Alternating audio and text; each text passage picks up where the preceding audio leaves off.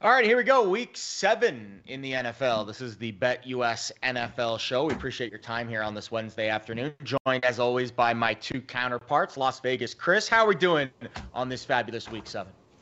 Oh, just marvelous, marvelous. I'm happy to be here. Happy to be Love here. it. One of those Steve weekends Fezzik, again. only available at pregame.com. My friend, you're on a bit of a heater from what the numbers tell me. Feeling good heading into this Week 7? Jumped into the pool. I figure I've got 2 more pool days before the weather turns. So I don't have a heated pool. So it was about 68 degrees. And once it goes below 65, that's probably going to be it.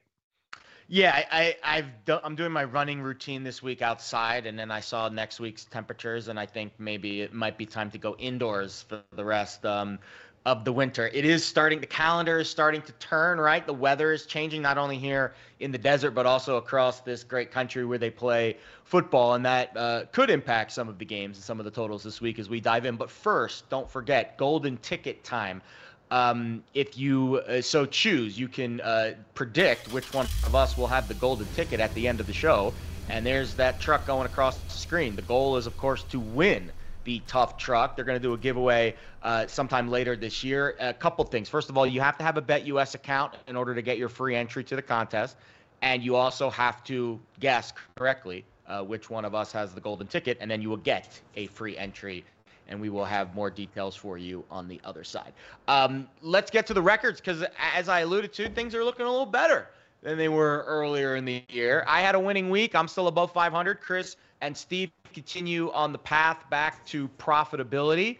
As you can see, our records on the screen right now. But the records I really want to talk about, guys, and, we're going to have ups and downs to the season. I don't want to go too crazy over a couple of good weeks, because we're going to string together a lot more good weeks over the next month or so. But the records in unders, the totals in the NFL games over the weekend, I saw a huge drop off in points. Chris, I'll start with you. Does that trend mean anything? They were 12-2-1 on over the weekend, and unders this year are hitting at 60%. What does that mean to you from a betting perspective as we move forward? Well, I think you're always going to see it usually reverse. So the lines are being lowered and lowered, and at some point they're going to get too low. There could be a change in philosophy of what the referees decide to call. One of the other trends that's very unusual this season is the bottom 5 teams in the NFL are a combined 3-25-2 against the spread. Wow. So you're seeing several extreme results, and you're also seeing the general public winning at a 60% rate against the books. The books have been getting kind of hammered. People with the models and understanding of the history of results in the NFL, and they're kind of treading water, and many are not doing well at all. And look for that to shift around also. Yeah, I've seen this movie before, and in any sport, whenever you have a preponderance of overs or unders, you want to look to be a contrarian. That doesn't mean go ahead and play oppo, what has been happening across the board. But in general, I'm looking to play more overs than unders. I'm looking to do things like if the grand salami gets put up, I certainly am looking to bet over now, not under this week. The league knows that they're partnered up with all this fantasy football stuff, and scoring is good. So when there's lots of quarterbacks hurt and scoring is down and offenses are down, it's time to help the offenses. And that means point of emphasis memos go out. Let's not muck up the game with excessive holding against the offense. And let's not allow the tugging on the wide receivers anymore. And all of a sudden, suddenly a few calls like that, instead of being a drive killer on an offensive holding, we get a drive protector with a defensive holding, and you start seeing scoring go up. So if gun to my head, if I had to bet every game, I'd play all overs versus all unders, but there are better ways to get at it, like I said, selectively. Yeah, I agree. I mean, and I don't know. I haven't seen a grand salami. We see it in baseball. I haven't seen it in the NFL. This would be a good week to play it, because I noticed this week, even the offerings, right? Like, it's one thing if a lot of these games are staying under and they're all really crappy games, and some of them have been. But this week, I only saw one total over 45. So even the overall totals are pretty low. And I'm seeing a lot more 30s than I am 40s. And I think that's just kind of the overall trend in the NFL. The defenses right now, not a lot of great quarterback play, right? Chris, I think it's more about the why we're seeing these totals continue to hit through the first few weeks of the season. I've noticed red zone percentage be really poor. I've noticed sloppy quarterback play. And I'm not, the defense ahead of the offenses, that's super cliche, but the reason why these things are happening is because the offenses are just bogging down in key areas. Yeah, well, you hit the nail on the head. The quarterback play has been subpar across the league. It's a little different. Although you do see, last time I looked, I'm not up to date, you had a handful of people hitting it at a 70% completion rate. So it's either feast or famine on that front. There's just been a lot of incompetence in red zones lately, and a lot of teams, are running the ball up. A lot of teams are having bend but don't break defenses, and some of the teams are hitting a brick wall in the red zone. Yeah, Chris nailed it there. So you've got the cover twos. The defenses know I can give up first downs, bend but don't break. And guess what? If I'm Derek Carr and I'm doing check down Charlie all the way down the field, well, now all of a sudden, again, the red zone, there's nothing to check down to. And so now I have to adjust and throw a one-on-one ball or do something different, and I'm unable to function. And so, and the clock runs a lot, on those longer drives. And also with the bad quarterback play, look no further than Tyrod Taylor at the end of the first half when he checks down to a run with 14 seconds left. And that's a situation where, literally I could be in 8th grade. We could have an intramural 8th grade team. And if I did that, I'd be benched for the rest of the year. It's like, oh, you've never watched football before. And these guys just like you just wonder what is possibly going on to allow that. It's like everybody in the huddle has to be reminding him, and in his ear, we cannot run the ball here. I'd rather take a penalty than run the ball. Yes. Yeah. There's two stats I'll leave you with here. One of them, so red zone offenses scoring touchdowns on only 53% of red zone possessions, which is the lowest rate through 6 weeks since 2011. So you could say over the last decade, we have not seen red zone ineptitude like we are seeing so far this season. Across the board, every other statistic that measures offense, touchdown percentage, yards per attempt, yards per completion, quarterback rating, all of it is near low levels over the last decade. So the offenses have not been crisp, and we're seeing a reflection of that through the totals through the first 6 weeks of the season. All right, let's move to this week's games. Only 13 games this week. You have 6 teams on a bye week. Panthers, Bengals, Cowboys, Texans, Jets, Titans. So Tennessee gets the week off after London, but Baltimore not so fortunate. We start Thursday night, Jaguars at Saints. So the look at here was Jacksonville -1. This thing flipped all the way to 3 when we were in the wake of the Trevor Lawrence news. I believe it was Sunday night, Monday morning. But now the news on Trevor has been a little more positive over the last 24 hours, and we sit basically to pick 'em. Jaguars currently a 1-point underdog. The total, as you would imagine, dropped from the open of 42.5 and kind of settling in that 40 range with the Trevor Lawrence news as well. Guys, I was surprised. I was on the Colts last week. I think we're all kind of on the Colts last week. We all thought London hangover for the Jags, and Jacksonville looked really strong. Is it a delayed response for the London hangover, right? It wasn't a fast-acting tablet, maybe a slow-acting tablet, and now a Thursday night game after a big win over Indy. Do we see the Saints kind of regress this week? Fez, I'll start with you. You got to play on this game. Yeah, so I think you nailed it. You've got a situation, anyone who's like an MLB handicapper or an NBA handicapper, and do check out the BetUS MLB show. Great job by everybody. Kyle hosts it and and is great experts. But you come home from a long road trip, time to fade that team that first game. Same with the NBA. Now you could say, well, wait, Fez, these teams are playing, once a week, not every day. So it's not as strong. But the bottom line is you have a situation, Jacksonville in London for 8 days. Then they come home, and now they got a short week. So I want no part of Jacksonville. If Lawrence gives it a go, I make the line pick. If there's no Lawrence, I'll make the line Saints -3. So it's kind of split in between at -1 right now. But what I do like, and I don't want to play unders this week, so I'm very selective, But here's an under I am going to play. Thursday game, Lawrence with a tweaked knee won't be 100%, or we'll get the backup quarterback. The Saints have gone under 12 straight games, I believe. So this has 20-17 written all over it. But I think both teams are going to start slow as well. My play is on the first half, under 20.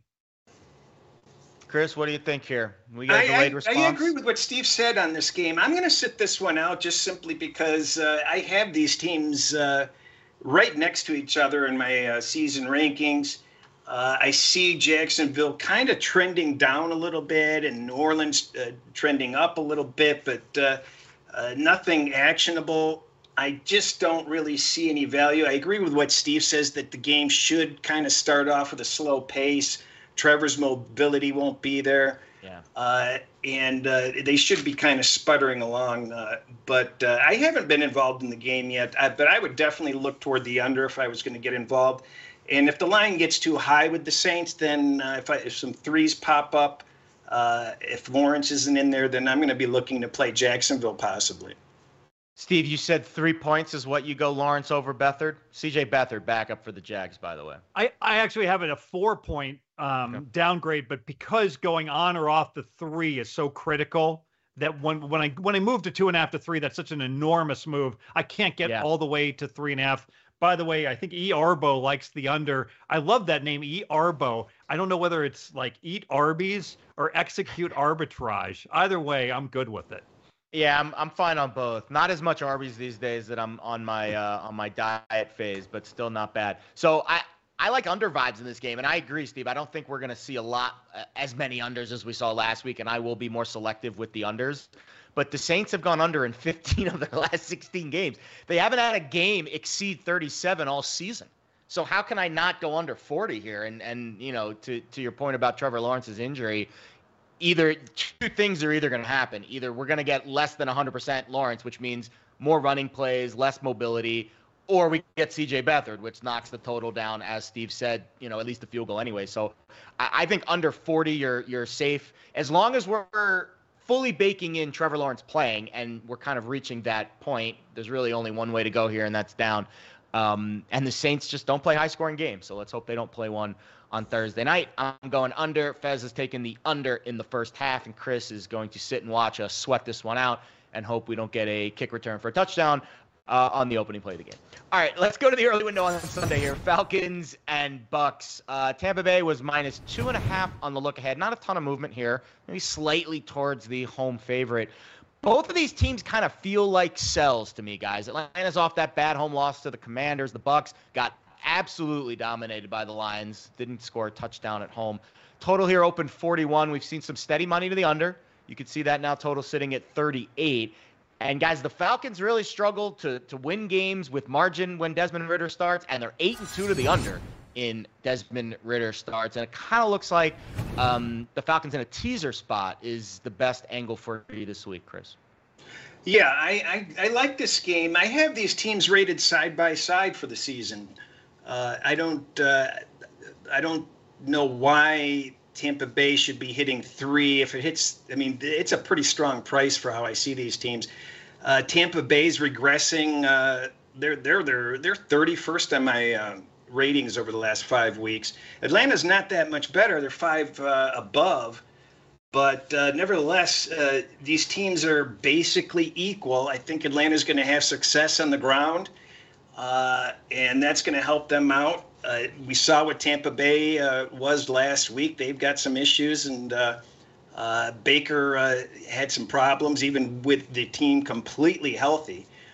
So getting over a touchdown, getting over 8.5 on the teaser just seems like a great bargain. And I paired that with Seattle, minus 1.5.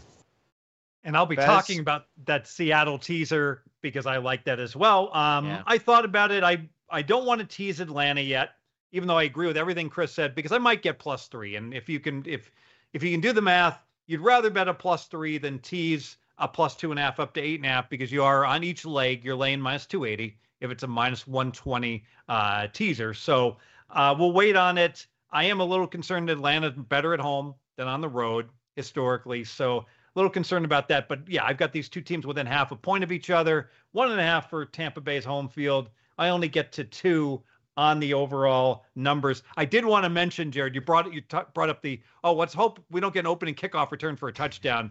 And the irony was on Saturday, a whole bunch of money came in on the Eastern Michigan game under. And Kent State, I believe their opponent tried an onside kick that did indeed get run back for a touchdown. Yet the first quarter still went under. So they had a silent 14 minutes and 52 seconds after that debacle. Oh, goodness gracious. I think, and that's always my favorite when you bet the under. Not my favorite. I'm obviously being sarcastic. And then something crazy like that happens. And then you get someone that's like, I can't, it's over already. And then the game stays under anyways, because that, you capped the game right. And one play, despite it being a crazy fluky touchdown on special teams, does not derail your pick. So hopefully no derailments here, as Chris is going to use the Falcons in a teaser this week. I don't know how I feel about Atlanta, guys. Maybe I'll get there at some point, but with Ridder, I'm just not there yet. I'm just not there. Steve, here's the issue that I've been having for the last year, and it comes true even more so with the lower scoring. You're right, that game may hit 3, but I'm getting, perfect example last week. I had Seattle in teasers. I really wanted to put my whole wager in teasers. I know it's going to go to 3. Teaser wins, side loses, and I'm getting sick of that. If you look through recent results, I'm getting to the point where I'm rooting for it not to hit 3, so I have no excuses. So I'm starting to get to the point where I don't care if it hits 3. If I can have that isolated early game in a teaser, then I can reset that back game if something goes down. But I'm getting sick and tired of losing on +3s that are landing 4, 5, 6, 7. Hey, it happened to me last week. I got lucky. I played badly, and I teased the Bears from 2.5 to 8.5 because I didn't think it was going to go 3, and it actually went to 3.2. So, and of course, +3 even money loses, and the teaser wins. So maybe a little diversified portfolio where you bet half your normal bet on the teaser, and then you wait it out. And then if it does go to 3, at least you've got something then on the dog. I will say this about Atlanta. The last 2 weeks, the stats, they've done very well statistically. They must be doing lousy in the red zone. So they've outplayed their opponents, but on the scoreboard hasn't turned out nearly as well.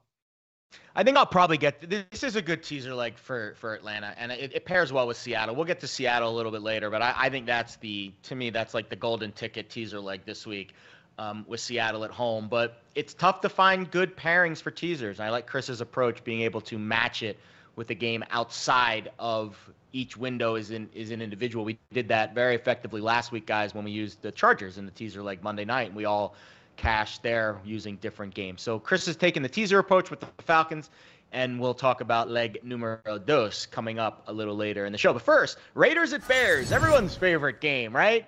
No, maybe, depending on what you're betting here.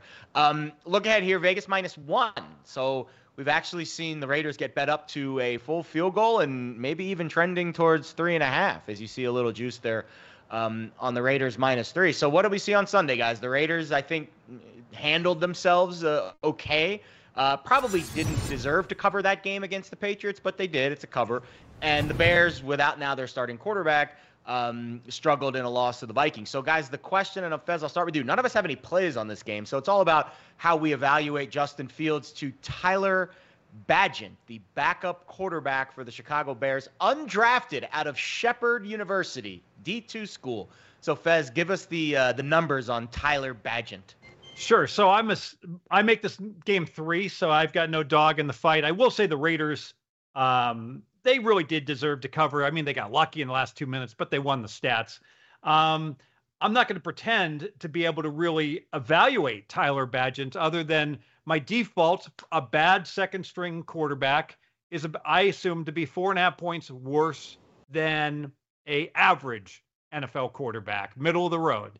Well, I have Fields a little bit worse than an average starting quarterback, 1 point worse because he's been playing better. I had him, more towards the bottom of the barrel with the Wilsons of the Jets, etc. So if I go from a -1 to -4.5, that's a 3.5 point downgrade on your power ratings. But the problem is the Raiders are going with Hoyer, and I got him as all washed up -4. Remember, O'Connell was got the playtime over Hoyer, and O'Connell can't play a lick as long as it's not August. He's good in preseason. So the fact that Hoyer lost the second string job to O'Connell, and now they have to give it to him because O'Connell can't play, means both teams are really hurting at quarterback. There's so much uncertainty in this one. I would look towards the props. I imagine if we go back, and I haven't done it yet, I apologize, and look at who Bagent's targets were, it may not well match with what has been the targets year to date. So maybe you might have a situation where you can find a wide receiver to back or fade, depending on who Bagent might like. Chris, I think this is an opportunity for if you have a backup quarterback that gets a whole week to practice, you would think that he would at least be functional. And so it makes it harder for both of these teams to actually prepare for each other. But for whatever reason, I have it in my head that somehow the Bears come out better for this because this scheming for Fields hasn't been working and they've had so many problems. So they're, if they have to, whatever they do with this guy, just seems like it's going to at least moderately work. And I have both of these teams actually improving over the last 5 weeks. I don't trust the Raiders, though. They've been just kind of skating by. I really want to play the Bears. I have a slight metric edge on the Bears. I had this supposed to be 1.75. So 3 is just too strong. I do worry. Hoyer throws the ball deeper, and the secondary for the Bears are a little vulnerable. So that's one issue. But, that seems like a potential teaser direction. If I was going to get involved in this game, I would only take Chicago. I think some way, somehow they get out of this with the win. I don't have a wager on it at this time, but that's my outlook. I agree with both your takes. I actually think, and I'll give you a little backstory here on Bagent. So I mentioned undrafted out of a D2 school, but he had a really good preseason. So good, in fact, that the Bears decided to cut P.J. Walker, who was owed guaranteed money from Chicago. But despite that, they cut him, and they said, Bagent, you're the backup. We know P.J. Walker's now in Cleveland, started on Sunday, beat the Niners, so I guess it worked out good for both parties involved. But my point being, they obviously trust this kid because they cut an experienced backup who they owed guaranteed money to. So I think they're going to let her loose. I think this is a Bears +3 kind of vibe for me, especially if it gets to 3.5. I don't think it will, but if it does, absolutely. If it gets to 2.5, I think that's where we come in with Bears teasers because you're right, Chris. They've looked better the last couple weeks. They were in shock with the injury on Sunday. The fumble 6 obviously skewed the score, but they still covered the teaser number at home against the Vikings. And I would put Kirk Cousins, say what you want about Kirk Cousins, I put him light years ahead of whatever Vegas is going to throw out there on Sunday with Brian Hoyer. So I think Raiders +3, this might be a good spot for the Raiders. And here's your cherry on top. Vegas is 0-9 against the spread, and their last 9 as a favorite. And they've lost their last 4 outright as a favorite. They don't do well in the favorites role. That's why I was on the Pats +3 Sunday. It didn't work out. The safety burned us late. But no plays officially here. But keep an eye on the Bears this week, right, guys? Keep an eye on the Bears as we move forward because it all seems like we kind of have a vibe for Chicago with Tyler Bagent under center. All right, let's move on. Browns and Colts. Look ahead here was Cleveland -2. Didn't see a ton of movement despite that Cleveland upset on Sunday over San Francisco. Of course, you could argue, the injuries that San Francisco had, blah, blah, blah. But still, Cleveland with a backup quarterback beat the best team in the NFL that we perceive. I think that was a pretty impressive win. And then the other reason I'm surprised we didn't see this get to 3 is because the Colts really looked poor on Sunday. Gardner Minshew threw a bunch of interceptions. He turned it over, I think, 4 times. And Jacksonville really put the hammer down on Indy. And Chris, you think that the defense, Cleveland, a decent spot here under a field goal to get a win on the road? Yeah, I for some reason, I just think that that win versus San Francisco is the type of win that brings a team together. And I think, and this is somebody that's rooting for Baltimore hard for that division, I'm nervous about the Browns. I realized the last week was fluky, but they came away with that win, and that's a bonding type take off and run with it type of win, as far as I'm concerned. And their defense is pretty darn good. And I just am, for some reason, I just feel like even a teaser leg on Indianapolis isn't, something that I would be jumping up and down about. I think I mentioned it last week when I was taking Dallas. Boy, I'd rather have the Chargers teaser. And I feel that way about another game I'll talk about later today. But on this game, I'm going to stick with the Browns in the low number, -2.5. I have this rated higher. I think that they should be laying at least a field goal plus. So I see some value there. Both of these teams are trending up. They're side by side over the last 5 weeks. But for the season, Cleveland's quite a few steps above Indianapolis. So I'll take my chances with the Browns and the Browns defense off a big win. In the message board, we had a question about teasing totals. In general, just never tease totals. It is rarely correct, although I do think that Jay Spreadopedia mentioned in preseason he plays 10-point teasers and really low totals. When they get below 37, he goes over, turns 36s into 26s. And if ever there was a time to tease a total, it certainly would be a total as low as 37. You would never tease like a 48 because it's more likely to land right on the number. Although I'd make the case there's a lot of volatility in the Vegas Bears game, for instance, in terms of how well the quarterbacks are going to play. So that'd be a reason not to tease a total. I make the Browns in this game 3, but that's with a healthy Watson. I don't know how a healthy Watson is, so I don't have confidence in that number. What's interesting, Jared, is you say we haven't seen a lot of movement in this game, and that's true, where it was yesterday versus today. But actually, This has just been like the stock market, day trading. This game's been going crazy. So a market influencer went ahead and moved on Cleveland, minus the 2.5, and over 39.5. Boom! It moves up to 3 and 41.5. And then the pros come in and say bullshit.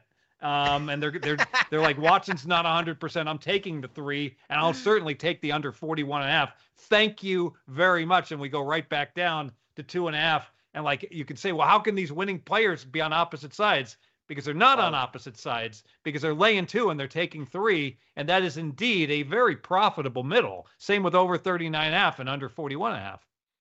Yeah, and it's kind of funny, and I don't have a strong vibe on this game either. Usually the week after I'm wrong about a team or a game, I tend, unless the market overreacts and moves too much, which again, you guys have kind of talked about the back and forth nature, but we haven't seen a big move from where that look ahead was on Indy. And I don't think Gardner Minshew is that guy. And I think the defenses he faces, the pressure he faces, when he goes up against the softer defenses, he might be able to show you a little bit. But I think against the defense like Cleveland, this is not a spot where I can trust him. So I like Chris's angle on the Browns. But does this stat scare you at all, Chris? The Browns are 3-13 straight up after a win since 2021. They haven't done a good job. I worry about them potentially starting off, soft after the big win.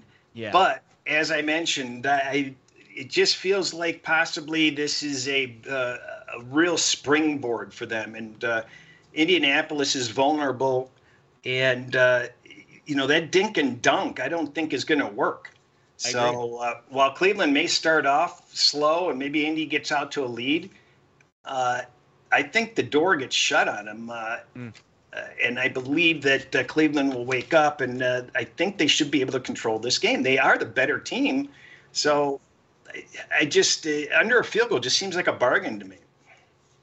Yeah, they've got the best defense in the league. I don't think that's up for debate right now. I think Jim Schwartz, if you were giving out Defensive Coordinator of the Year awards, I think Jim Schwartz would be that guy right now. So impressive stuff last week, shutting down that Niners offense. And maybe the defense sets the tone. Maybe the fact that it's a road game helps galvanize them a little bit. Again, I'm just kind of throwing narratives out there because I think the Browns are better, but that stat scared me because Cleveland certainly has struggled to continue with their momentum this year. And Steve, the one last question I have to follow up on your market movement.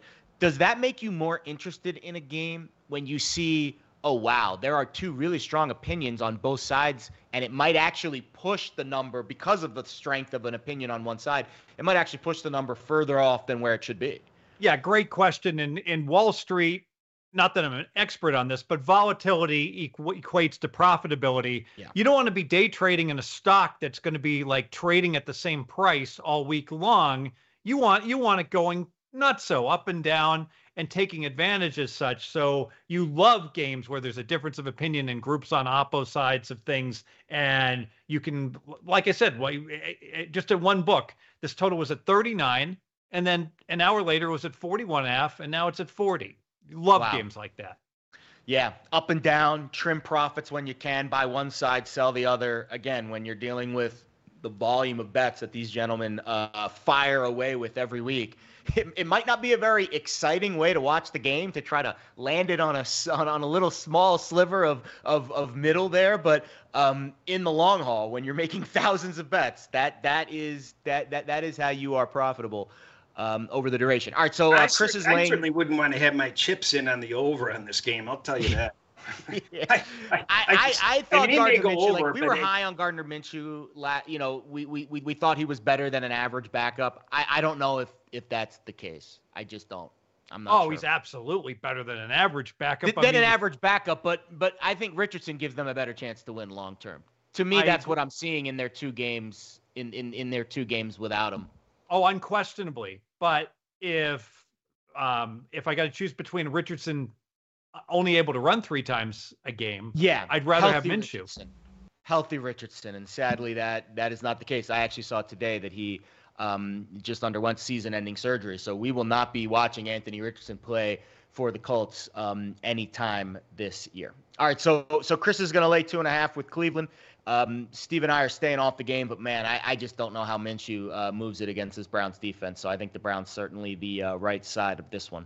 All right, let's move on. This game, some very strong opinions, not only from the fandom perspective, but also from a betting perspective here, as Chris's Detroit Lions are on the road this week, catching a field goal, although that one is trending, let's say, towards 2.5. Not quite there yet, but we are seeing some movement on Detroit off the 3 a little bit.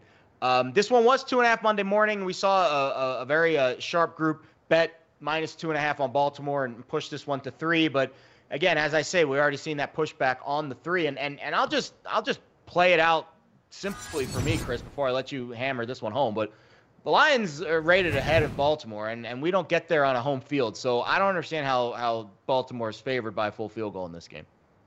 I'm going to stop making my comments in our group chat then. It is really this simple. And here's a good discussion about value, okay? We saw in a previous game, one person likes +3, one person likes minus 2.5. It's the value. This game, as far as I'm concerned, you've got to be out of your mind to be laying -3. Win or lose, Detroit is the better team. They metrically rate the better team. They're rated higher than Baltimore in almost every poll I've seen. In my metrics, they're considerably better. And there are extenuating circumstances. The Detroit's on a big winning streak. They've got a few injuries. They're going to get healthier. But nevertheless, laying -3 against the better team, that means they got to win by 4 or more for you to win this. And it's just an awful bet in the long run in this matchup to be laying that 3. If you like Baltimore, again, they may win. We're talking value, and the value is not on Baltimore. The value is on the +3 with Detroit. And sure, they have some obstacles. Montgomery's out. But they're going to get back Gibbs probably. They might get back Branch. They're very resilient, and we see what happens with this Baltimore. This is the one team. There's 3 or 4 teams that I'm going to ding a 0.5 point every game, and that is one of them is Baltimore. And I've been on Baltimore every week. I'm very pro Baltimore. I have them for season wins for divisional futures. So I'm very pro Baltimore. I've got my two favorite teams basically playing each other. So, but objectively, the coaching sucks. Harbaugh makes a mistake or 2 that hurt that team multiple times a game. I am dinging Baltimore a 0.5 point every game. And you have to. And by far, the coaching advantage goes to Detroit, the better team. So I don't understand how Baltimore may very well win, but there's no value in betting it. And in the long run, value is what wins. And that's why I'm on Detroit. Hey, I just think that, am I, calling it a mortal lock or anything like that? No. Could they lose by a touchdown? Sure. But there's certainly no value in betting Baltimore. There's a whole lot going on in the game. In fact, I could write an entire book on this one game. Directionally, I agree with 85% of what Chris says here. I too have Detroit the better team by half a point, so we don't get close to 3. I make the game 1.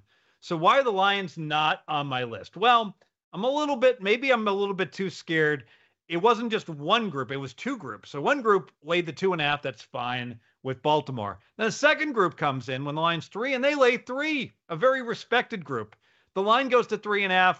And I just said, that's crap. And I'm on a conference call. And I'm like, we're taking the 3.5. That's stupid. All right. So I have a big position in my pocket at plus 3.5, and it comes back down to 3. But when these 2 big groups are both on a side and the number doesn't budge at all off of 3, that means probably it's going to close 2.5. All right. Because it's already back to 3. I do disagree with Chris. I think Baltimore is a finely coached team. I think Harbaugh is a great coach. He's a pioneer. He's did things like, intentionally hold on punts, so because there was no penalty. And how long ago was that? Well, he does it all the time. Baltimore is an interesting, because I agree. Their end game has been horrendous. They lose all these games where they're up 10. And I swear I watch those games and I'm trying to figure out what goes wrong. And it's not coaching decisions. There's plenty of the offense more so, and it's Golden, I think, more than it is, or Monken more than it is Harbaugh.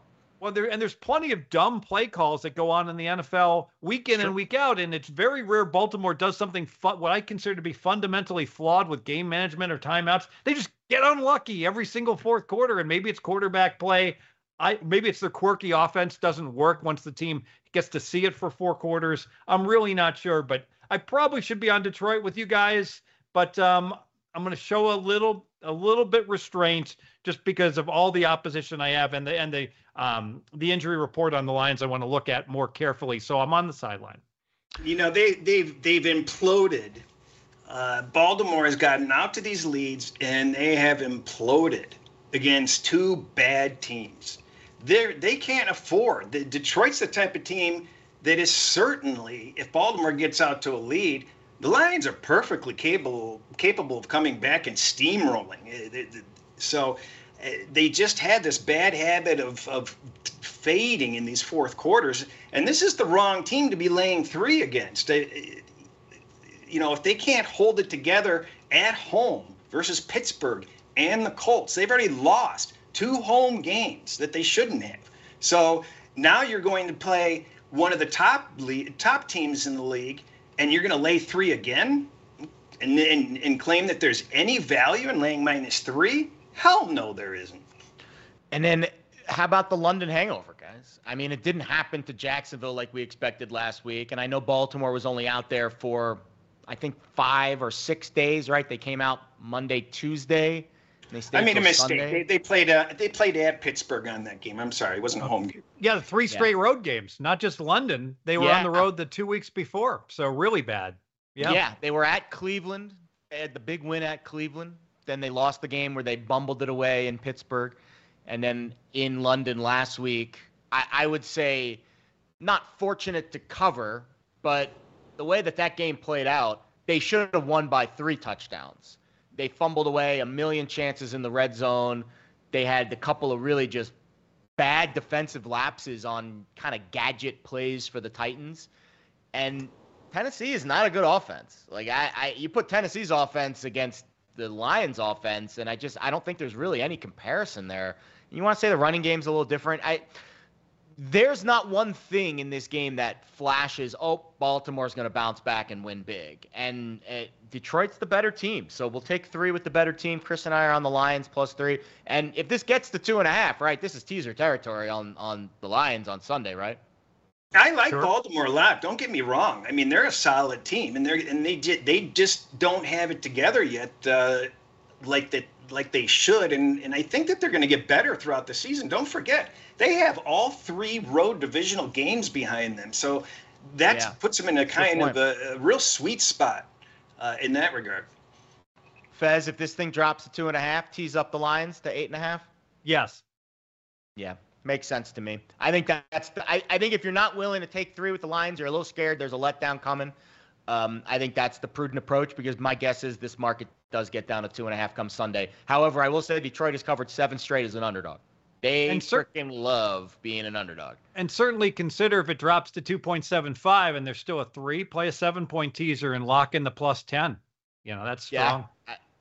That's another option as well. And there's plenty of teaser options this week, including a game perhaps we're going to talk about right now. If you want to take a 7-point tease and move it down, because the Patriots right now are an 8.5-point favorite, or excuse me, it opened on the look ahead, Buffalo -8.5, up to 9 now on the spread, as the Bills are a road favorite. And guys, we can argue that it was a London hangover. We can argue that maybe Brian Daboll knew the signals and made it really hard for Buffalo's offense to operate. But let's be honest, the Bills' offense looked really poor Sunday night against the Giants, and they were very fortunate to win that game. The Patriots offense continues to be a sieve.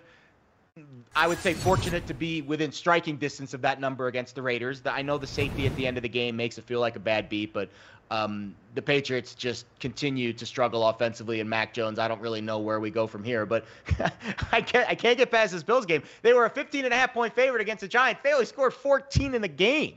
Are we going to trust them as a almost a double-digit favorite on the road this Sunday, Fez? You say no. Here locally, and I think it's Andy Isco is the fellow who's been in the industry for years. He used to love to say, like in college games, when you're laying 24 and you only score 17, it's hard to cover. Hard to cover. Josh Allen, I'm worried. If you watch the game, not 1 but 2 injuries, 1 to the head, 1 to the shoulder, got banged around in that game. Giants certainly could have won. You got a team going, similar to Baltimore, but Buffalo, you got a team going to London, then they come back to the States, and now shorter week, they're going to New England, traveling again, short travel. My numbers make it 7.5. I hate the concept of backing a team that has looked horrendous for not 1, not 2, but really 3 straight weeks. But I love catching points with a team when my numbers say it should be less. So I'm on the Patriots. It's a play +9. I kind of look at this game as probably a slower paced game. The last 2 times they met in New England, I don't know what the total was 2 games ago, but it was probably under also. But Allen's hurt, so he's not going to be as mobile. That's going to make them a little bit more predictable. The Patriots offense certainly dead last, actually, on my rankings for the season. The Giants and Pittsburgh have better offenses. So New England's having problems on offense. Buffalo's been, kind of having some issues. Obviously, they barely got by the Giants last week. The Giants have the worst defense in the league, and Buffalo scored how many on Monday night? 14 points. So I like the first half under in this game, 20.5. You have to be over that 20 in this. And I think the full game probably goes under also. But I'm going to focus on the first half here. And as far as the side goes, my numbers say to lay the points with Buffalo. I don't know what I'm going to do with them at this point, but I don't want to lay more than a touchdown with Buffalo in this spot. So I'll be evaluating, whatever options I have. But strong metrics on Buffalo. Yeah, I like your first half under vibe here. I see some 20.5s out there. Under's 9-3 this year with these 2 teams. So these teams have played unders all year. It's been obviously the Patriots vibe, worst offense maybe of a generation. And with Buffalo, they've been much more buttoned up defensively than they have been offensively. So shop around for this number, because I found some 8s and some 8.5s out there on Buffalo.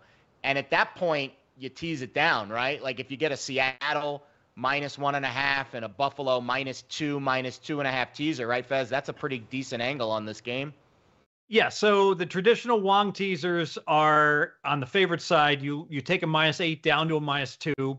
Wong doesn't like the road favorites, and in fact, he does not recommend them. He says stay away from them, but that's just because they're not as strong as the home favorites like Seattle. It doesn't mean you don't have value. If you do feel that Buffalo has value in the -8, then certainly they'd have more value with the teaser down to -2. I agree. Yeah. You know, I want to comment. I'm not sure I've ever seen a team fall this far in a 5-week span. I have New England has dropped. New England has dropped over 10 points of value on my model in 5 weeks. I don't think I've ever seen double digits in a 5-week span. They're dead last, obviously, in the league of the last 5 weeks. He is not. I think he has clearly lost his fastball. I read an article that this dude has drafted like 3 kickers in the last 4 years, and the guy that they cut, Nick Folk, is like perfect this year. But they drafted this kid out of LSU. I forget where. Maybe I don't know where they've drafted. Like, what is like? How do you coach a team with Bill Belichick's mindset right now? Because clearly he's lost the fastball. You know, I did a study on Hall of Fame coaches. What was interesting is like you look at all these guys that were tremendous, Tom Landry, et and then when they hit age 60, they become average coaches. Yeah. In fact, all these Hall of Fame coaches from age 60 on, they only win 52% of their games, despite winning like 67% before their age 60. But Belichick was the exception. He was like winning like 70% before age 60 and then 76% from age 60 to age 66. And maybe all of a sudden everything caught up to him. Maybe he doesn't get Brady's shakes anymore, or maybe he just doesn't get the advantage of Tom Brady in the locker room, making each and every other player better. I think you nailed it. I think that was it right there. Yes. And I think it's obvious who won the divorce, right? Like it's blatantly obvious right now that the Patriots, I mean, they're 1-5. They're going to be 1-6 after this week, probably. I mean, they are arguably in contention for the number 1 pick in the NFL. And I'm sure Belichick will figure out a way to trade back and draft a kicker. Brady gets the beach house in Destin, Florida, and clearly Belichick is going to gets the condo in Niagara Falls. Yeah. I could just see Belichick now. Oh, how many times can I trade back if we get the number 1 overall pick in the draft? Well, that's a possibility, Billy. Keep losing games. Chris has taken the under in the first half here. I like that look. I'm actually going to go bet it right now once we get finished with the show. And Fez is on the Pats +9 in this battle of AFC East rivals. All right, let's move on. Speaking of Eastern Division rivals, the Commanders heading to MetLife Stadium this week, take on the Giants. It's the final game in the early window on Sunday. Look at here, Washington -1.5. Hasn't moved a ton off of that number. Commanders, hey, nice road win in Atlanta. Say what you want about the Falcons, but going on the road off that Thursday night loss against the Bears, the Commanders bounced back very nicely. And the Giants, hey, you could say what you want about the way that game finished, but I would say overall a pretty positive performance in Buffalo, easily covering the number. And they were 1 inch, 1 yard away at the goal line from upsetting the Bills on Sunday night. Total here open 41.5. We've seen it bet down. Guys, when I look at these two teams play, it is always an under. It feels under vibes between these teams. That's what the trend says. The Giants played a lot of unders. Of course, we have an under trend overall in the NFL, but none of us are playing the under this week except for me. So I'll let Chris start with his look on Washington. Well, why are you playing? You're going to play the under? I'm going to play the under. What number? I got 39 is what they gave us. Oh, okay. Yeah, okay. I was looking at the first half. Yeah, I think that's definitely the look in this game. Don't forget they played to this 2020 tie last year. That's right. I remember that screwed me somehow, either on a middle or something I had going. I remember I went to overtime and I was really excited, and then I'm like, wait a minute, it can't end in a tie. So I do remember that much, but this is sort of like Dallas Monday night. Boy, I'd really like to have the Giants teaser, like I wanted the Chargers teaser on Monday night, but my numbers say I have to play Washington. So I'm laying I'm laying the 2 with the Washington team. Not jumping up and down about it, but they're clearly the better team by my model. The Giants are just abysmal in every aspect. I'm trying to see what they've done. they're trending exactly the same the last 5 weeks, but overall, Washington's much better. That's about all I have to say on this. I mean, neither of these teams are dependable. I just have to go by what they're doing, and there's such a significant difference. I have to take Washington. I'm not sure whether the Giants are just running out of gas or what, but that was a tough loss they had against Buffalo. So what's their mental state coming into this game? Washington still, they're still on life support here. So I think that they'll be properly motivated. So, and I believe that they honestly do have the better team. So I'm just going with the better team to basically win. Hieroglyphics 7 Gambler says he wouldn't play the Giants against Alabama. I'm going to come on record. I would lay 16. I would play the Giants against Alabama. I would lay 16 with the Giants against Alabama. Yeah. Heck, Alabama can barely beat college teams this year. Alabama might lose by 16 to Michigan. So I do get a kick out of. I'm going to bust Chris's balls here. So Washington, he has the better team. They're on the road and they're favored. Of course, they're the better team. I agree. And I do actually directionally agree. Not only are they better, they're significantly better. I make them a 2.75 point favorite. So I'm A-OK laying 2.5. It's gone up basically from -2 to -2.5. I am going to do a teaser. The Giants teaser I'm kind of mad on, but I love the Seattle teaser. So because I love the Seattle teaser so much, I want to get extra Seattle teaser money. So that is going to be a play for me, teasing the Giants to Seattle. I will say, sometimes you hear like pro gamblers and we talk about their great portfolios, and everyone always talks about, in pocket I have this, and it's always, beats the market by 5 points. Well, boys, in pocket, I have the New York Giants -2 because I thought the Giants were indeed the better team back in May when I made this bet, or June, and now I just laid 2 at the win. I just did it on the app 1 minute ago. So I laid the last -2 on Washington. So how's that for a portfolio? I got both teams -2. So please, God, go to overtime. Well, maybe not, because when they go to overtime, they tie, right? And I wind up losing both bets. So we'll see how it works out. Yeah, I do appreciate the transparency, because I've made plenty of terrible wagers in my life, but I'm not a professional gambler. Steve is, and clearly you made a bet 6 months ago, or 5 months ago, and the market has flipped. And I think, Fez, it kind of speaks to where we are on the Giants, right? Last year they won a playoff game. I mean, there's only a handful of teams in the NFL every year that can say they win a playoff game. The Giants were one of those teams last year. And I just think overall it was a enchanted season for not only the Giants, but also the team that they beat in that playoff game, the Minnesota Vikings. And then it all came crashing down to earth the following week against the Eagles, and you kind of see who the Giants are. I think through the first 6 weeks of the season, we are seeing who the real Giants are. You got to give Daboll credit, though. At the end of the first half, if you missed it, they did an interview with them, and they said, what went on there with you running the ball with 14 seconds left? And obviously, quarterback just completely incompetent, low football IQ. And he's just, I'm not going to talk about that, which was good. He didn't throw his quarterback under the bus, but it was absolutely clear that I'm sure he had told Taylor, got to throw the ball. And he did. Yeah.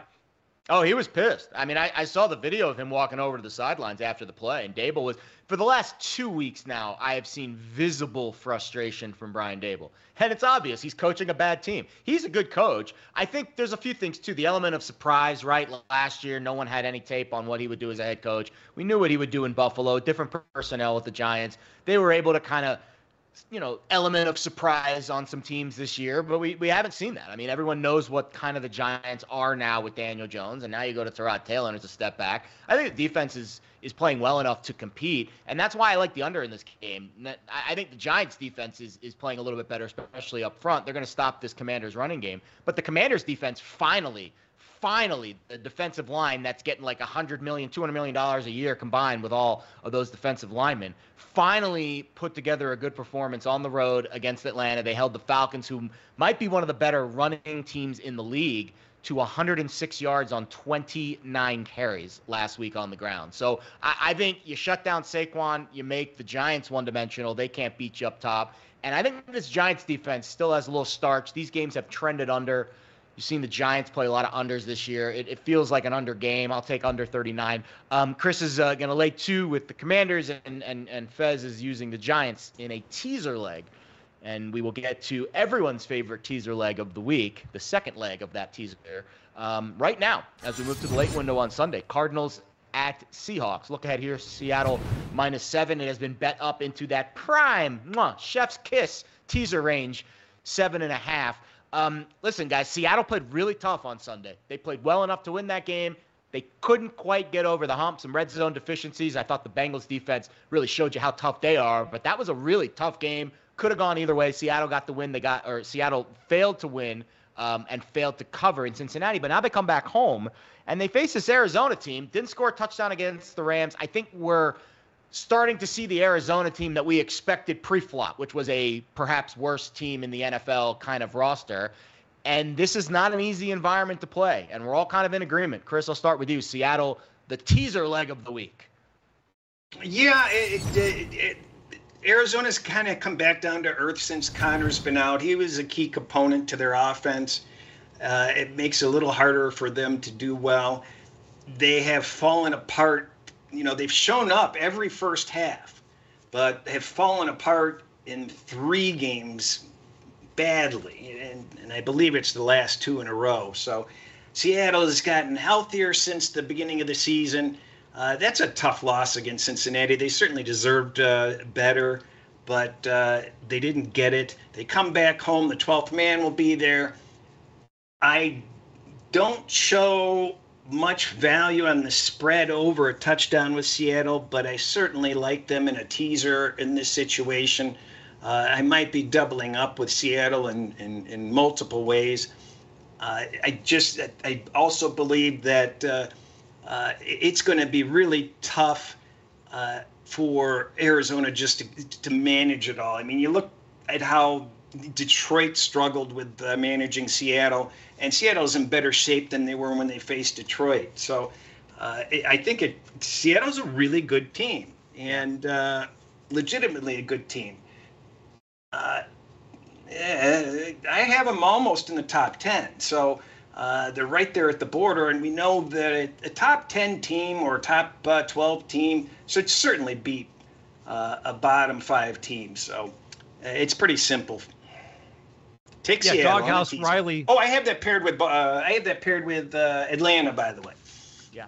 Doghouse Riley says another dreadful game. Wrong, Doghouse. Wrong. Wrong. Game. I love this is a good game. Wrong, sir. Good day, sir. Little Willy Wonka quote. No, we take. I make the game 8.5, so I get a home team that I'm making 8.5, and it's 7.5. I can take it to -1.5. I reach in. What do I grab? I grab my betting chips, and I love it. Big. What is that? KGB. Should I take the dice? Not. By the way, the Bet US college football guys. I call it the KGP, the Kyle Gary Parker. Now I'm gonna do a KGB here, and I'm gonna go big bets. Big Seattle bet. Teaser. I got him with the Giants. I'll take him with Miami as well for a second bet. I love it. Yeah, so in the case of not doubling up all of our picks, I didn't list the Seattle teaser leg. I'm just betting the Seahawks in this game. I'm also betting lots of Seattle teasers. I've got them tied to there's one book that had a 2.5 on the Lions. I'm probably going to play, Seattle with the Lions on a teaser. I'm absolutely going to play the Dolphins, going from 2 to 8. But again, we're all hammering the Seahawks teaser legs, and for good reason. They are the best teaser leg of the week. But I'll be honest, guys. I think they just blow out the Cardinals. I don't think this game is going to be close. The Seahawks have played Arizona really tough over their last 5, 4-1 against the spread. And the Cardinals have struggled in the division. All of their recent solid play this season have come outside of the division. So this is a tough spot for Josh Dobbs and a running game that is now non-existent without James Conner. And then you add in Seattle off a loss where I think it's a game they should have won. All the situational angles align here, and at 7.5, Fez makes the game 8.5. So I don't have any issues laying 7.5 if my partner here says the game should be 8.5. So while I'm also playing a lot of Seattle teasers with all over the board this week, I'll just take Seattle and lay 7.5 because I do think this is one of my favorite spots of the week in terms of a home favorite putting some distance between themselves and the road underdog. And we're all in agreement. Tease the Seahawks this week, however you want, with whatever other teams you want. But they are a very favorable teaser leg. All right, let's move on to an interesting game. And the reason I say it's interesting is because I always love seeing how teams respond off the bye that have struggled, right? Teams that are playing below expectation, the Pittsburgh Steelers, off of a bye, how do they respond? They are a 3-point underdog at the Rams this Sunday afternoon, right? We're not going to give too much home field for LA in this game, but both of you are in agreement, Chris and Steve, that LA, despite the Steelers being off the bye, is the move here. Chris, I'll start with you. Pittsburgh has no offense. It's amazing that they have 3 wins. It's just flabbergasting. So I just think it's an anomaly. They can't keep up. The Rams have an issue this week with their running backs. They're going to have to basically go to the Kroger's or Smith's or Ralph's and get a bag boy to set up in the backfield. But they've got a great receiving core. They have Stafford, and they are facing a team that is extremely vulnerable in the secondary.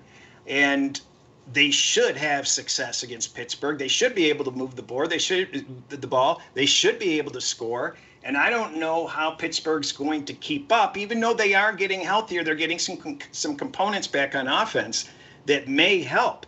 But I think they have so far to go offensively, and the Rams are pretty darn good. They're playing reasonably well on defense. I just see all the value on the Rams here. I have this significantly higher. So I know Steve would call me crazy, but if it was 4, I'd be laying -4. Wow. I won't call you crazy because I make it 3.5 on a neutral.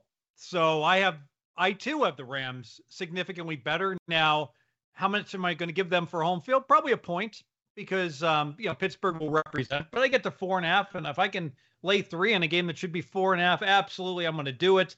And I think Jared nailed it. Now, when a team is doing lousy and they go on a bye, that's a team I usually want to bet on because they're focused. Mm-hmm. But you know that Pittsburgh's doing lousy. I know they're doing lousy. Coach Tomlin knows they're doing lousy. But these players are thinking, we're 3-2. We're doing just fine. Let's go to Cabo and enjoy our time off. And if you watch that Baltimore-Pittsburgh game, they got creamed. They got crushed. And don't tell me it was because of all that defensive pressure Pittsburgh got. Baltimore dropped 2 touchdown passes. So the Rams win by 7. Everybody wins. Rams -3. I'm on it.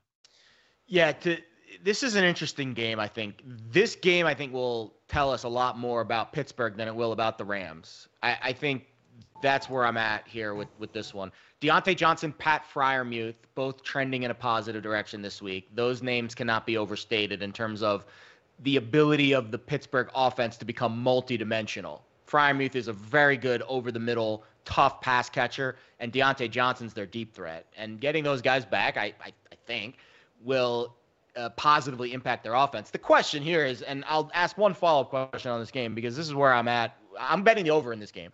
And I think I'm giving Matt Canada one more chance because I'll be honest, if I don't see immense improvement, Chris, with Pittsburgh's offensive scheme, continuity, I'm off the Matt Canada train forever.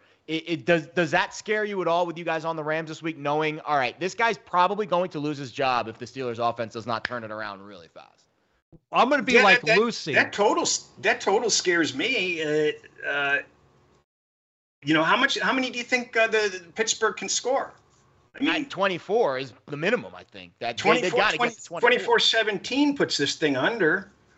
I'm going to be like Lucy. I'm going to hold up the football here. Go kick it. Go kick it, Jared. Play Matt Canada, game's over.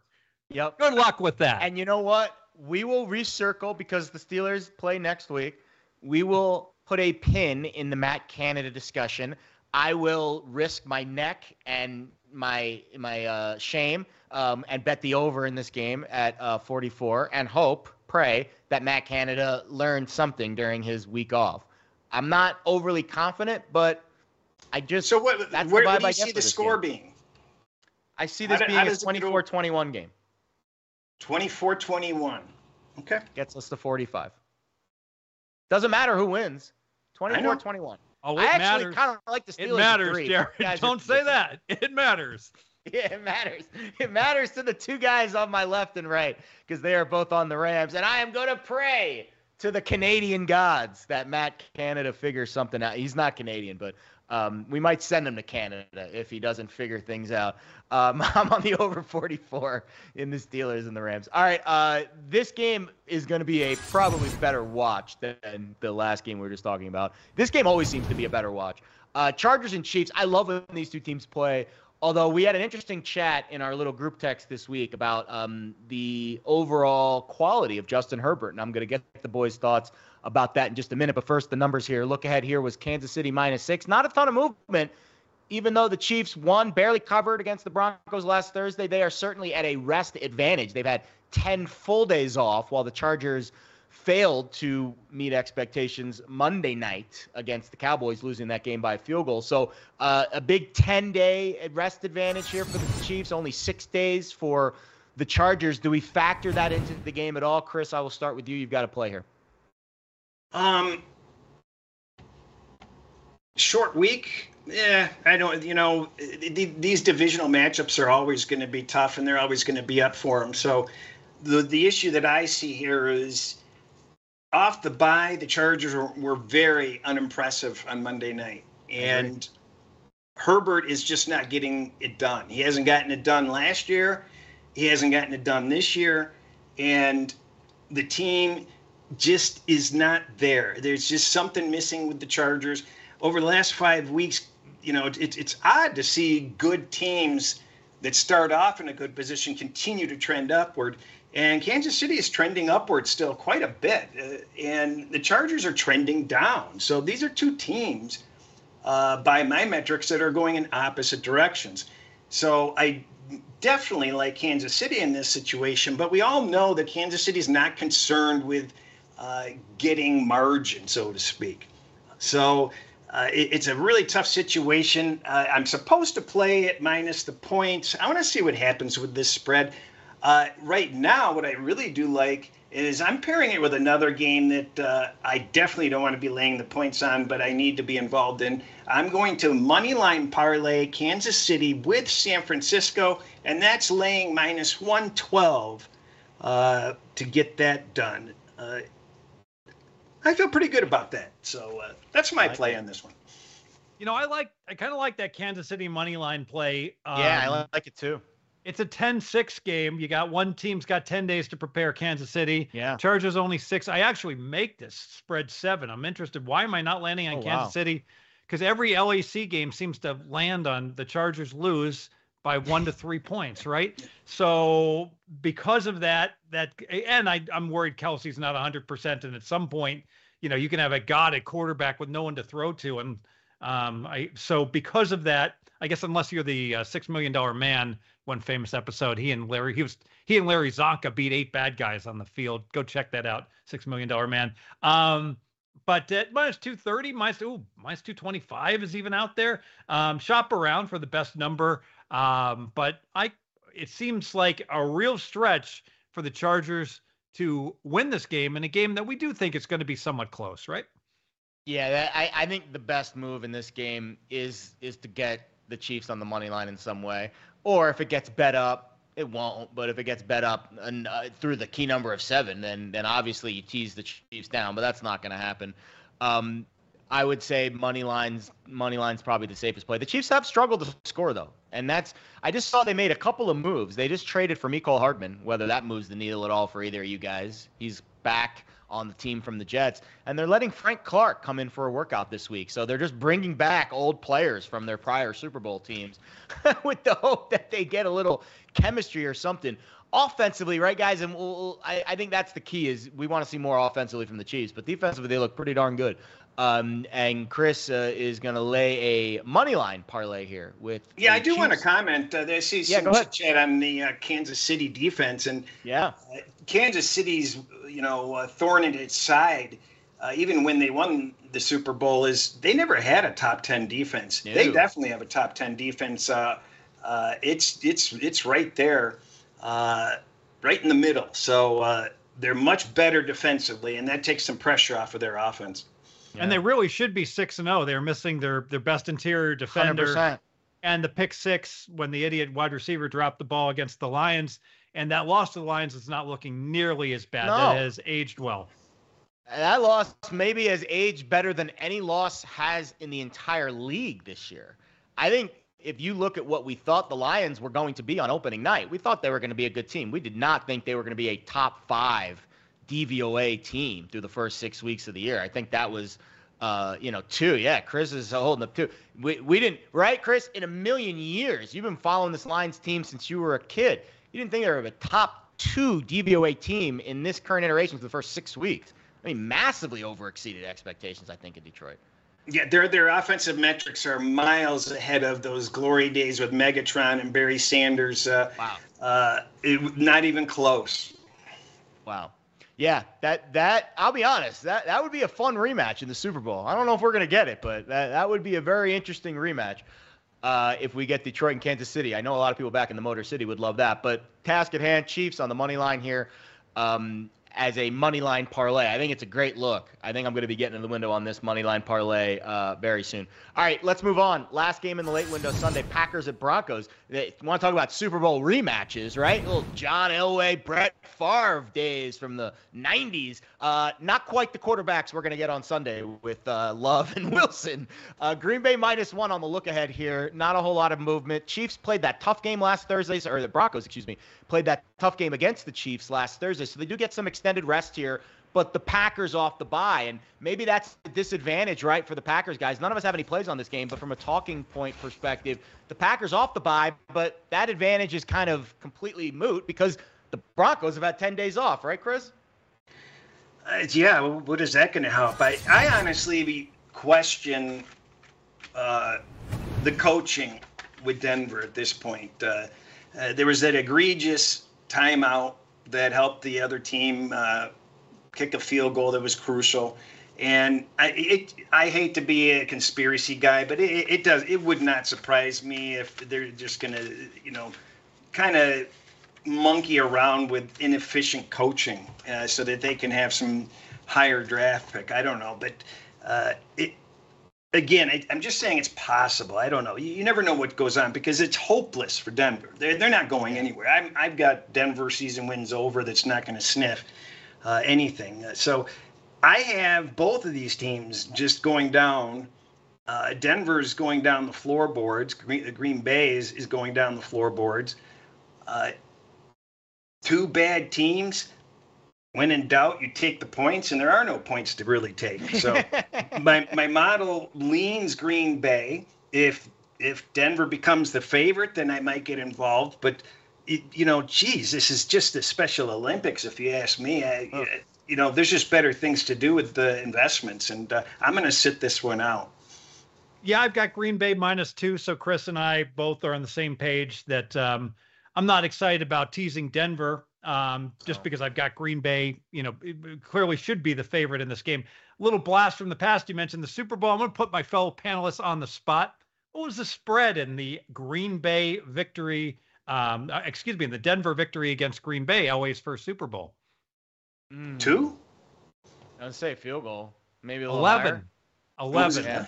And Denver was -11, right? The reason I bring it up, and I sorry to put you on the spot, is that narratives can play such a strong part in big games like that. So if you recall, the Broncos were indeed the Buffalo Bills prior to that, where Elway was awesome in the drive and the fumble, but he couldn't play a lick in the Super Bowls. And Denver was 0-3, and defending champion was the Packers, so that the Packers were getting all the love, and it was like, we've seen this movie before. Denver gets smashed, but Denver had a ground game that year, and McCaffrey started with the touchdown, and that was just a tremendous game back and forth. That was one of the first games I've ever seen where a team let the other team score intentionally. With the game tied, they went ahead and parted like the Red Sea and let Denver go up 7, and then Green Bay drove the length of the field. Wow. Yeah, that was the helicopter game, right? Where Elway got spun around, like a helicopter.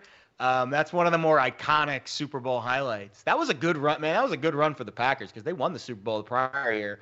against the Patriots. I remember Desmond Howard had the big return. So that was a golden days of the NFL. That was when I was just starting to really get into the league in my teenage years. The dynasty started, the 2-year dynasty, because then they crushed everyone and took out the Dirty Birds of Atlanta the following year. And then my poor Jets in 1998 had a chance to beat the Broncos. Keith Byers fumbled on the goal line, and the rest, as they say, is history. The Jets would have won that Super Bowl. Because, don't recall seeing the Jets in my lifetime in the Super Bowl, although I was, 4 years old? So I missed it. It's going to happen this year, Fez, just because you said it now. It's going to happen this year. Aaron Rodgers is going to come back, and they're going to breeze through the playoffs. You just wait. No, only in reruns. Hey, I did see there's a lineup. Right there.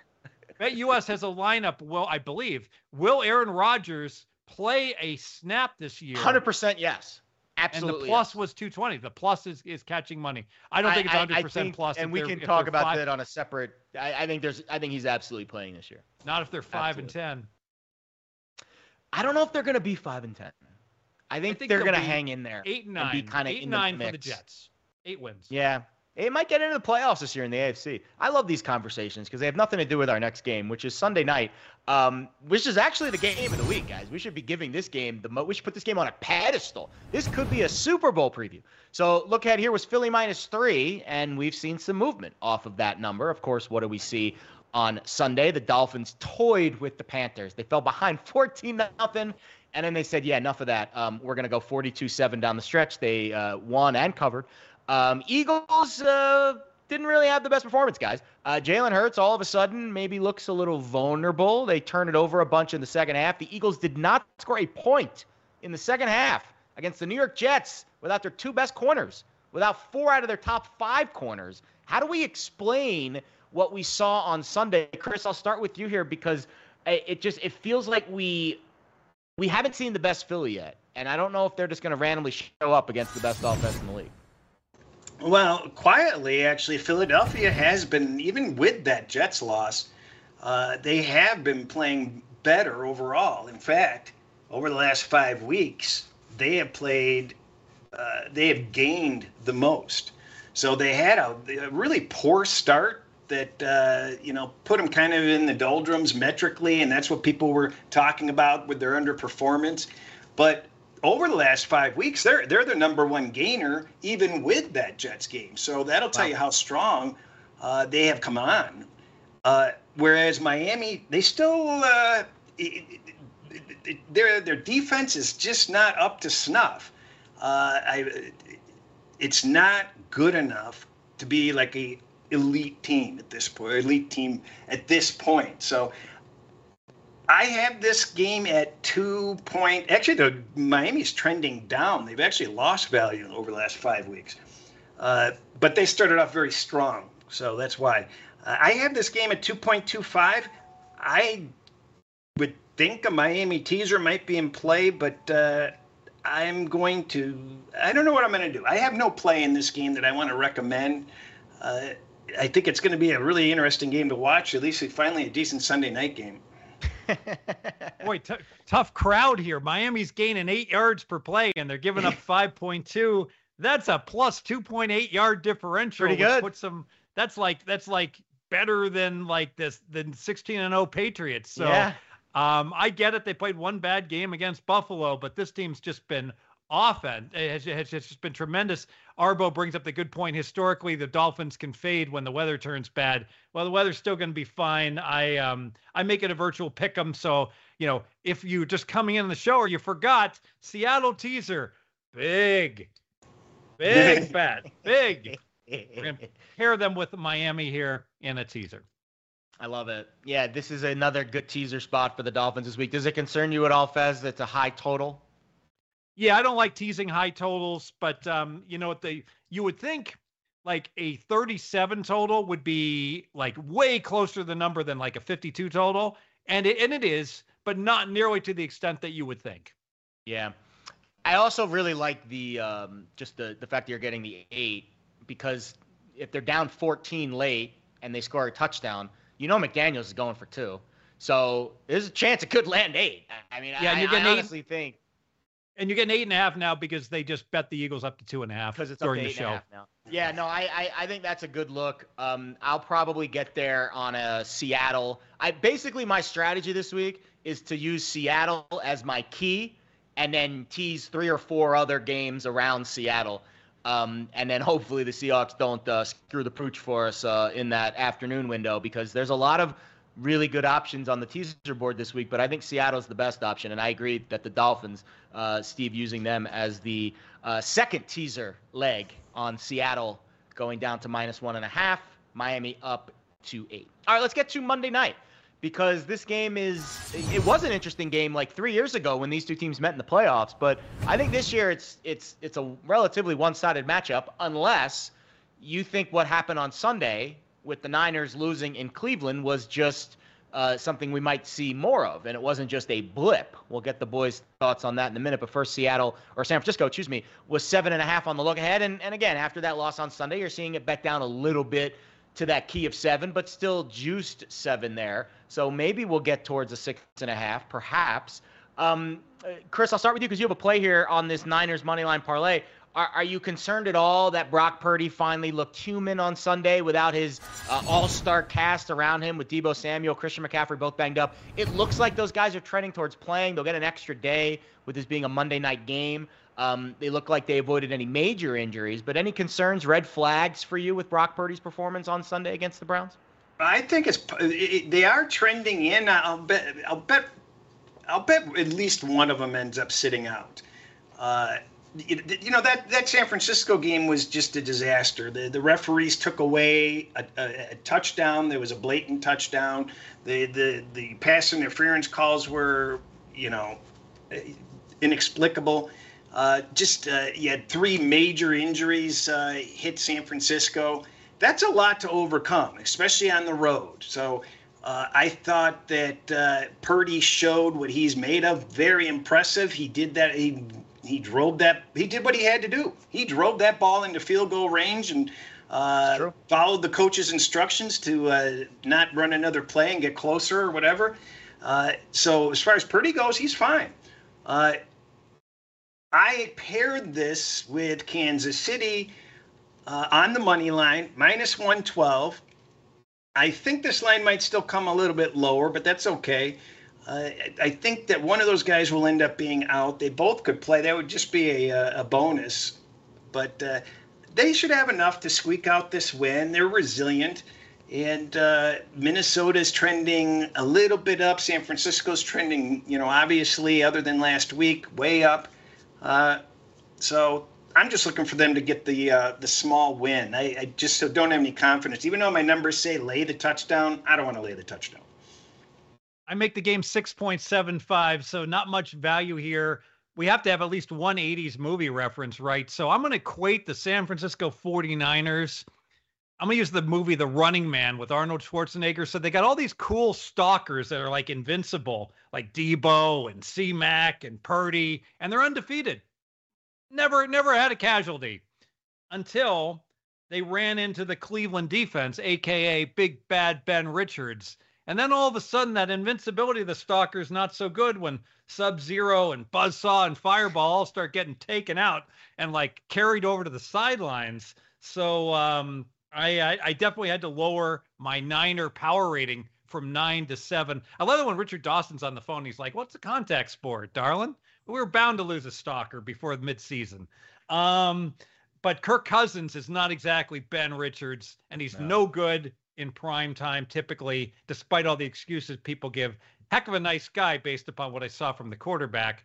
Yeah. Lots of words. Go see The Running Man. Watch that movie and have this game in the background. You don't need to bet on it. Yeah, I think the Niners should win, right? It's pretty easy as that. The Niners defense isn't banged up, and Kirk Cousins still has a tough task. So Chris going with a Niners money line parlay, and he's adding the Chiefs as well in there for this Monday night game. All right, let's get to some questions here, because I'm interested in some of these. We just got some questions put to us in the chat. Let's get to Rodney's question. I love this one, and I'll start with you, Chris, since you're my analytics guy. What is the biggest takeaway when looking at DVOA? Well, actually, Fez is more analytical than I am. So really, sure. But Fez, you're more analytical. What's my biggest takeaway when I look at DVOA? Yeah, like when you look at DVOA, how does it move the needle for you? You know what? The only way it moves the needle for me is they're ranking Detroit number 2.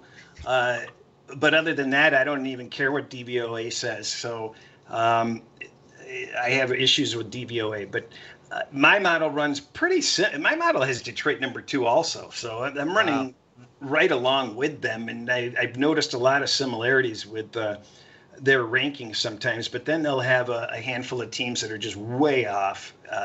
And then they somehow miraculously correct. How that happens, I don't know. But it doesn't move the needle for me other than it's just an observation. You know, it's interesting about a lot of the advanced analytics that so many people are using them now that I would argue, like, I like going back to old school yards per play because I understand it so much. Yeah. And then the DVOA stuff that I'm not on the cutting edge and I haven't used historically, I'm worried that I'm going to misuse it. I'll say, like, the eye test, if you know how to watch a game correctly, I'll use that Baltimore-Pittsburgh game. Not only did Baltimore kill Pittsburgh in that game by DVOA and by the stats, if you watched it, they left like 100 yards and 2 touchdowns from drop passes as well, that I don't think it's accurately measured in the DVOA numbers as well. So I would say you definitely can tweak it. You see it all the time. Like there's a 70-yard run and it gets called back by one holding call that's away from the play. Well, should you really get penalized because some ref calls too many penalties on stuff away from the ball? So there's a lot of tweaking that you can do with all those models. You know, I'll use an example. Like I love Football Outsiders, who comes up with the DVOA and the like, and Aaron Schwartz. But like consistently, like they have a regression model where they assume the really good teams are going to get way worse and the really bad teams are going to get way better. And I think they're going to largely be right this year, but they've been wrong for years. Like how many times did New England have to like win 12 games? They'd say, oh, I got New England winning 9.8 games this year. And then New England would win 13 games year after year after year. So you have to take some of it with a grain of salt. Yeah, I think the way I'm not this analytical genius, I think there are some really helpful tools out there for you to create a narrative, talk about it on a podcast and do a show and maybe write about it. But DVOA misses a lot. Doesn't take any coaching decisions into account. Like, how do you grade Josh McDaniels against one of the better coaches in the league in terms of the decisions that they make on 3rd downs and 4th downs and the play calls? So there's just a lot that DVOA doesn't account for. So to use it as a singular method on how you bet games, I think is a mistake. But it's a tool. It's a tool in your toolbox. When you need a hammer, use a hammer. When you need a screwdriver, use a screwdriver. And I think DVOA certainly can help with a lot of those things. But yeah, I'm kind of in line with these guys in terms of how I use it from a handicapping perspective. Good question here from Heath. Weather conditions play a big part on over and under, obviously. But Chris, what type of weather conditions matter more? Wind. Once you get over 15 miles an hour, you've got to start looking at the total. But 15, once you get over 20 miles an hour, now you're talking about serious issues. And I think we have over 20 miles an hour in the New England game with the Bills. I think they're predicted for 22, 23. But the problem is this is a Wednesday, and that can change by Saturday. We saw last week, I think we talked about weather games coming up, and a lot of those weather games changed. So you have to be cautious on this stuff and be sure. And unfortunately, you get too many people kind of, moving too far ahead, and sometimes you've lost that value. If you wait for it to be 100% sure, well, that line's already moved on you. So you got to kind of weigh the positives and the negatives. Yeah, look at the Thursday game, Kansas City, Denver, where the early forecast on wind was spot on, and the game goes way under, only 27 points. You do see with these big NFL stadiums, oftentimes the wind swirls.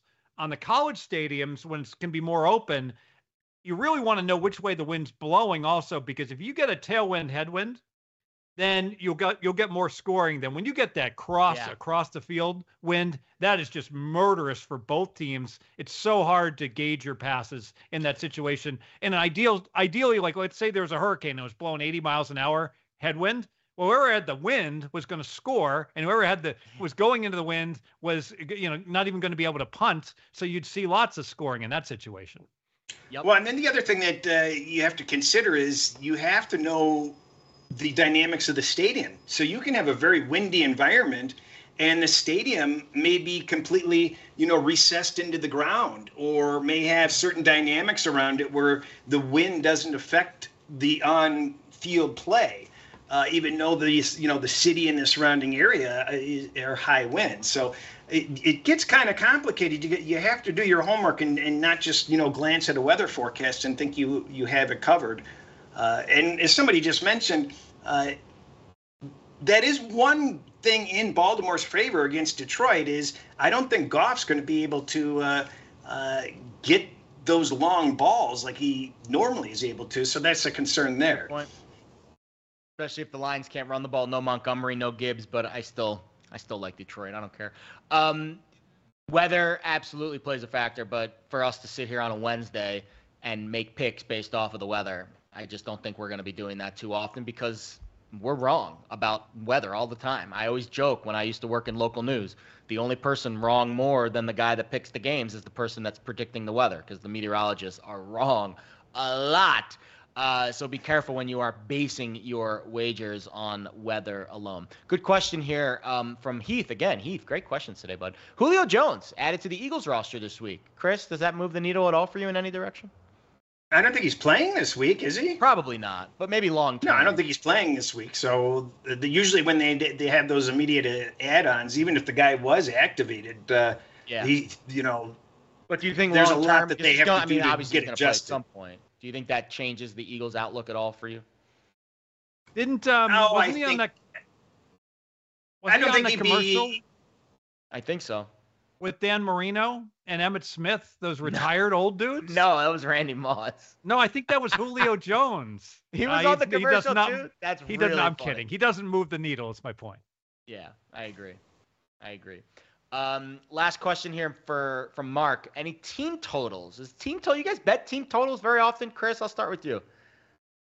I bet Southern Miss last night under. That went under, but that went generally well. That went well. Only if somebody tells me to bet it do I bet it. I don't handicap it myself. Best team totals move the needle for you at all, bud? I don't like team totals because they don't typically come up till later in the week, and oftentimes they're priced at -115 in each direction. Where I like team totals, and I'm pulling back the curtain here, this is how pros make money, is that all of a sudden, boom, quarterback is out, and line moves 2.5 points, and it's too late.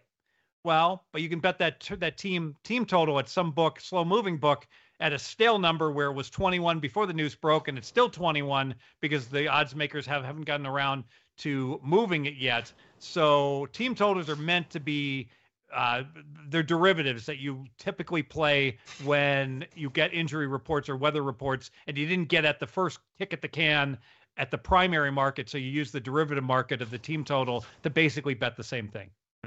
Good stuff. We appreciate the questions, guys. Don't forget, keep them coming.